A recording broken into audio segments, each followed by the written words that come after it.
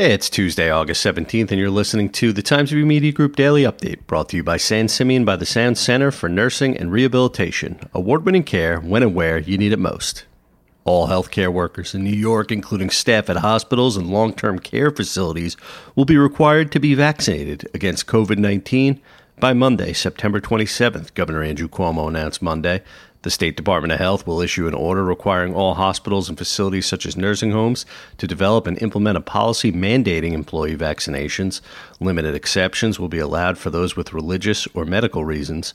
About 75% of the state's 450,000 hospital workers have completed the vaccine series, according to the governor. About 74% of the 30,000 adult care facility workers and 68,000 of the state's 145,000 nursing home workers have also completed the vaccine series.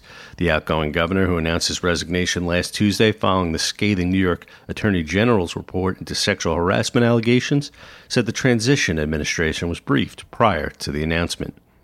Southold Town is partnering with Family Services League to provide 4 days of virtual Narcan training this week. The announcement comes following a string of overdose cases that led to the deaths of 5 town residents and a Shelter Island man last week. The training sessions will be held over Zoom beginning Tuesday, according to Town Supervisor Scott Russell, and will begin at 10 a.m. each day through Friday. The town will also host an in-person training at 6 p.m. Thursday at the Peconic Recreation Center. Narcan kits can be provided through the town by contacting Community Liaison Dennis Noncaro at 631-765-5806. Anyone interested in taking part in the training is being asked to contact Mr. Noncaro or Mr. Russell at 631-765-1889. The Riverhead Town Board agreed Thursday to hold quarterly water forums where issues like contaminated water in parts of Manorville and Calverton would be discussed, along with the availability of water for new development projects.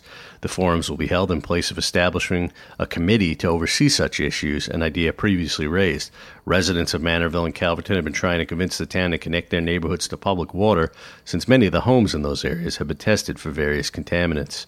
Expect partly sunny skies today with a high temperature of about 81 degrees, according to the National Weather Service. Low tonight will be around 71. I'm Grant Parpan, and that's our update for Tuesday. Check back for more news throughout the day. Once again, today's report was brought to you by San Simeon by the Sound Center for Nursing and Rehabilitation. Award-winning care when and where you need it most.